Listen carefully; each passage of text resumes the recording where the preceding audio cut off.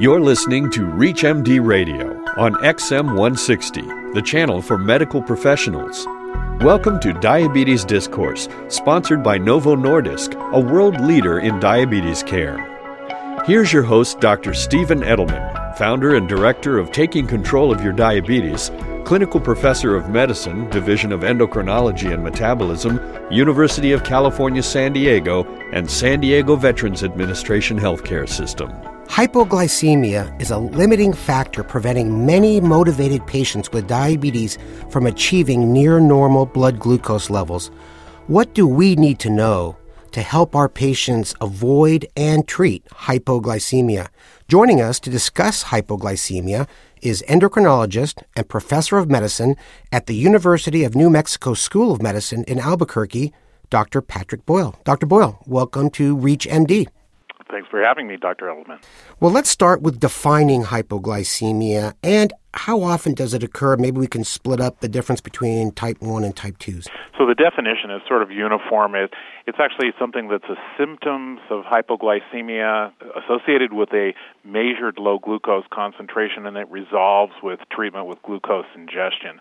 So for the clinical trials, the usual definition is a glucose of, and it varies from trial to trial, but at least less than 70. But I think technically, when we look back to the diabetes control and complication trials, for instance, it was a glucose less than 50. And so for type 1s and type 2s, same definition. How often does it occur? That's really an issue for the type 1s that can be, if they're doing a good job of controlling their glucose, it could be as often as 3, 4, 5 times a week, even at a low level, meaning that it is at a level where they can take care of it. And in the type 2s, with more intensive treatment schedules, and of course, depending on which medications are being used in combination with them, in the type 2s, it's probably something that shouldn't be happening more than maybe weekly. Are there differences between the defenses in someone with type 1 diabetes and those with type 2? But you might want to just answer it in general first. Well, the defense mechanisms are the same in both type 1s and type 2s. It's which ones are more operative in either group of patients. The major defense mechanism is to decrease insulin concentrations in the body, and this is where the two diseases differ, obviously, quite significantly. The type 1s, if they get a low glucose concentration, they're low because there was too much insulin injected underneath their skin for a given meal, whereas for the type 2s, they have this built-in release valve, I guess, if you want to refer to it that way, where it protects them from getting a low blood sugar because they end up with an ability to shut down endogenous insulin production. So even if they may have temporarily injected a little bit too much insulin, which would usually be the reason they've gotten low, they then can shut down their own internal insulin production and limit the reaction. And then there are a series of redundant hormonal mechanisms that prevent the hypoglycemia from getting worse and allowing the patient to recuperate from that low. The first of the major hormones is glucagon, and then the second one would be epinephrine or adrenaline. Glucagon's interesting in the type 1s because over time they become relatively deficient in the glucagon response to low blood sugars. They still make glucagon, and it's not as though their alpha cells are involved in the autoimmune event that caused their type 1 diabetes, but the alpha cells become dysfunctional and don't get the message that the systemic blood sugar is dropped and they should do something about it by raising glucagon concentration. The type 2s can have some of that same defect in glucagon secretion, but it's not as profound as in the type 1s. The epinephrine secretion issue is a backup plan, basically, when the glucagon becomes relatively deficient, if it does, and it'll tell the liver to make more sugar that's either been stored as glycogen or to cause the production of new glucose through gluconeogenesis and glycogenolysis, and that works pretty well in both groups. So basically, the longer you have diabetes, especially type 1, the more at risk you are going to be for a low blood sugar. That's true.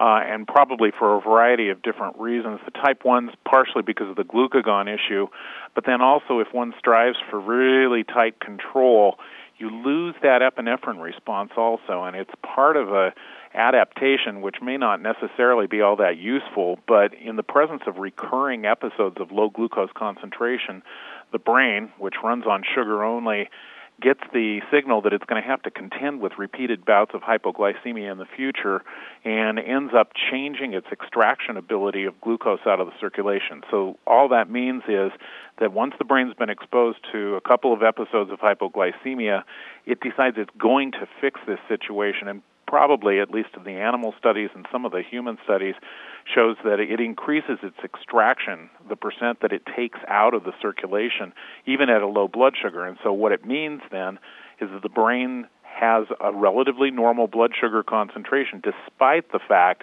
that the peripheral blood glucose concentration be quite low.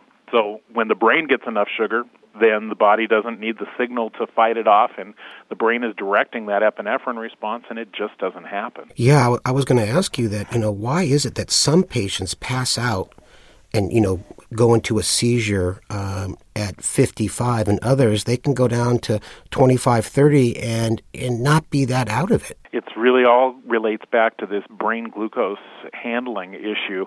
And the more frequently that one challenges your brain with a low blood sugar concentration, the better it's going to get at being able to resolve that problem. So we see it most commonly, as I said, in people that are striving for tighter control.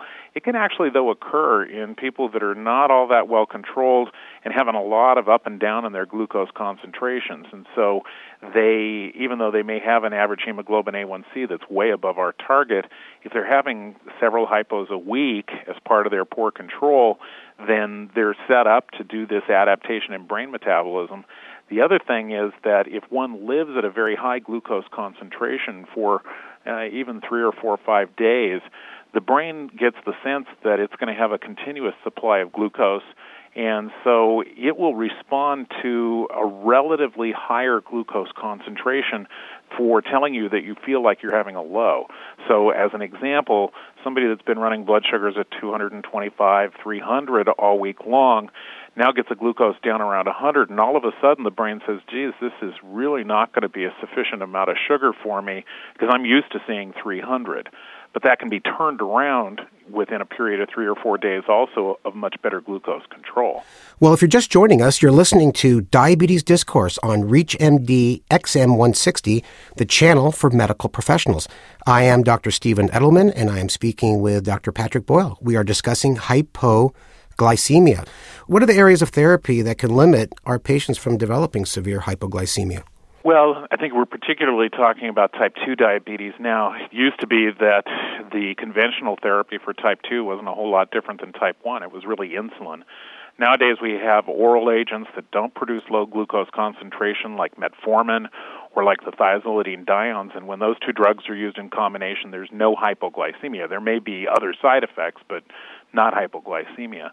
The sulfonylureas and insulin are the things that really promote the low glucose concentrations, and so you've seen on the most recent iterations of the ADA consensus algorithm, for instance, that glyburide is no longer a preferred compound because it produces about an 8-fold increased risk of hypoglycemia compared to other sulfonylureas. So that would be one way of limiting hypo, is by switching away from that very long-acting sulf. But on the flip side of it, it would be best if we could decide on therapies that had no potential for hypoglycemia, and I really think that's where we're going now, is to use metformin, thiazolidinediones, and use them in conjunction possibly with an FDA-approved class of medications, which are the GLP-1 agonists like exenatide. So if one fails to have adequate control on metformin and thiazolidinedione, then the next non-hypoglycemia-producing agent would be the addition of exenatide injection. Yeah, and you could say TZDs, Pat, because you're going to get tongue-tied if you keep saying thiazolidinediones.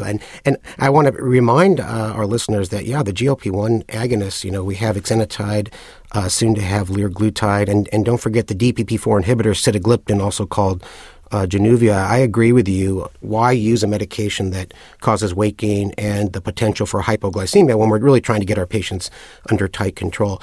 Well, why do we need more studies to look at hypoglycemia? You get low or you don't. Well, I think the mechanisms are all reasonably well understood at this point. I think that the studies that we need in order to convince the practicing population of either primary care or endocrine docs that this is the right way to be going would be outcomes investigations. And we don't have that. I think that's where the ADA consensus panel came down on this well-validated therapies idea of adding a sulfonylurea or insulin to metformin failures, was that those drugs have been around for decades now. It doesn't necessarily, I think, mean that they're better. And as you point out, and I do too, that hypoglycemia is not a great endpoint for therapy. On the other hand, I'd like to see a trial that proved that in a head-to-head fashion you could use that ADA consensus panel and beat it in terms of prevention of retinopathy or nephropathy and limit the hypoglycemia. And so that might take a fairly good-sized study, and I know that one of those has been funded by the American Diabetes Association and is ongoing right now. Yeah, we definitely need to study that more, because as we push our patients to get near normal blood sugars, hypoglycemia is becoming an issue. Well, how does continuous glucose monitoring factor in? Well, I think it's really helped us a great deal, this continuous monitoring ability. I think that not only is it educational for the patients to see what happens to their postprandial glucose concentrations when we're using some of these agents, particularly the gliptin compounds or the GLP-1 agonists, but I think also with the type 1 diabetes patient, it allows us to uncover low blood sugars that the patient really was not suspecting, and particularly I find it happening during the middle of the night. It's the most vulnerable time for somebody to get a low glucose concentration. So we in the DCCT saw that about 60% of the severe hypoglycemias, those episodes requiring the assistance of somebody else or that resulted in loss of consciousness and a seizure, most of those, 60%, happened between midnight and 4 o'clock in the morning. So the continuous glucose sensing gives you that opportunity, and in certain of these systems, the sensor or the alarm for it is sufficiently sensitive enough that it'll actually warn the patient that a drop is occurring, and it can prevent them from getting low rather than just recording that it's getting low, and then we find out when we download the sensor later. Yeah, as you know, I have type 1 diabetes, and I wear a CGM device, and just last night, about 3 o'clock, woke me up, and I was able to drink my little carton of juice without going down to the fridge and eating everything in sight, because I never really got that low. I got to below 70. One of the controversies through the years have been at the Department of Motor Vehicles. Should I be allowed to drive my Porsche home? Yes, you should. But I know you're well controlled and you've got a sensor on. And I think that most of us recommend that when they're going to do something that's a little bit riskier, like driving a car, you probably do need to be measuring more frequently. Well, I'd like to thank our guest, endocrinologist and professor of medicine in Albuquerque, New Mexico, Dr. Patrick Boyle. Dr. Boyle, thanks so much for spending time with us on Diabetes Discourse. My pleasure. Thank you for listening to Diabetes Discourse, sponsored by Novo Nordisk, a world leader in diabetes care. To learn more about diabetes and the role of GLP-1, visit novomedlink.com/DIA. For more details on the interviews and conversations in this week's show, or to download the segment, visit us at reachmd.com. Daddy, what are you reading? I'm reading about something called GLP-1. Is it a robot? No. GLP-1 is a natural hormone that helps regulate glucose metabolism. Its multiple actions are critical to glucose control. Huh? Okay. Well, GLP-1 works in a glucose-dependent manner. It stimulates the beta cells in your pancreas to secrete insulin and inhibit the liver from releasing excessive glucose by reducing glucagon secretion from alpha cells. It also helps regulate food ingestion by slowing gastric emptying in your stomach here and making you feel full. Like at Thanksgiving? Yes. I don't get it. Is it important? Well, GLP-1 is important because it impacts the multiple systems affected by diabetes.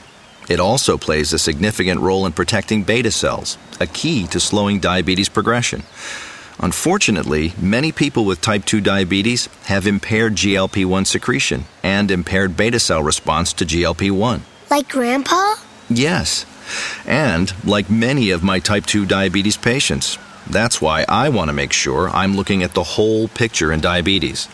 Sustained control of A1C is important, but we can't stop there. It's important to look at weight, cardiovascular risk, and beta cell dysfunction. Impaired GLP-1 physiology is also a part of the problem, and the multiple actions of GLP-1 throughout the body are critical.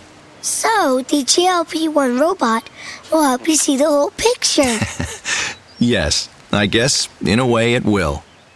Novo Nordisk is a world leader in diabetes care and is dedicated to ongoing research. To learn more about GLP-1 and the role it plays in diabetes, please visit novomedlink.com/DIA.